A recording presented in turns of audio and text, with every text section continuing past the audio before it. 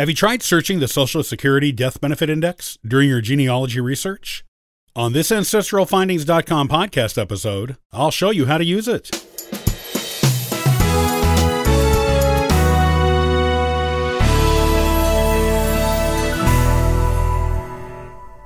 If you are looking for more information on ancestors who lived in the 20th century and beyond, you should not overlook the Social Security Death Benefit Index. Anyone who had Social Security benefits paid out after they died will be included in this index. It was started in the 1930s when then U.S. President Franklin Roosevelt instituted the Social Security program. Men and women alike signed up for Social Security numbers so they could get retirement income out of the Social Security fund when they reached a certain age. Many women signed up at first so they could get their husband's Social Security benefits if they survived their spouses. As time went on and more women went to work, they became eligible for Social Security on their own. Who is in the index? One thing to remember is that not everyone who was eligible to get a Social Security card when they were first issued did so. Some people opted not to participate in the program back when it was voluntary. Even today, not everyone who dies will end up in the index. Only those who have Social Security benefits paid out to someone on their behalf will be in the index. This still includes millions of people, though, since most people will have some kind of Social Security beneficiary. Just keep in mind that there are exceptions. You probably won't find anyone in the Social Security Death Benefit Index who was born before the 1880s. Even then, the people who are included in the index are spotty until you reach the generation of people who were born in the early 1900s and after.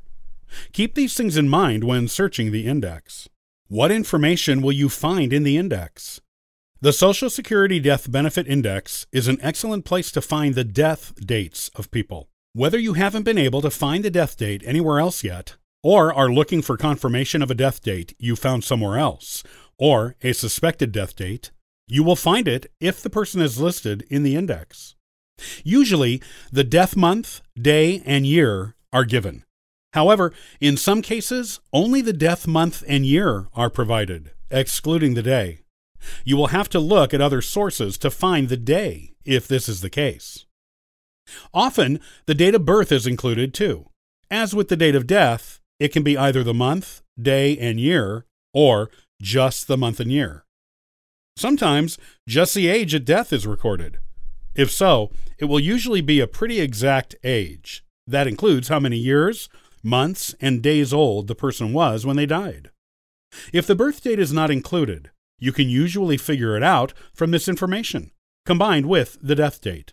The last city and state of residence of the person is also included, often along with the country, but not always. And sometimes it is the country and state, but not the city. Once in a while, it is all three.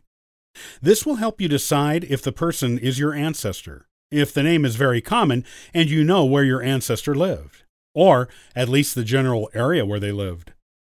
Other times, you may be surprised at the location of their last residence, but still know it is your ancestor based on the birth date or an unusual first or last name that is particular to your family. If the last place of known residence isn't what you would imagine it to be, you have a new family mystery to look into. Why was your ancestor living in this location when he or she died? It opens up room for all kinds of new genealogical stories to unfold for you. Where can you access the Social Security Death Benefit Index? Fortunately, this is a very commonly used record collection among genealogists. As such, it is available in a lot of different places. Some of them are on membership sites like Ancestry, Genealogy Bank, and Fold3, number 3. Links to these sites and many more can be found on AncestralFindings.com/resources.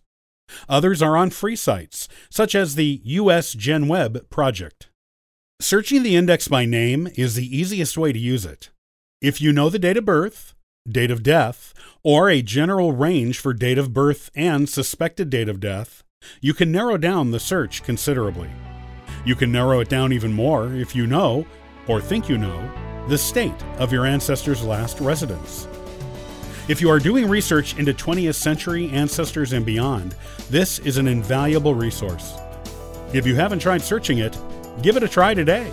and add some new discoveries to your family tree research.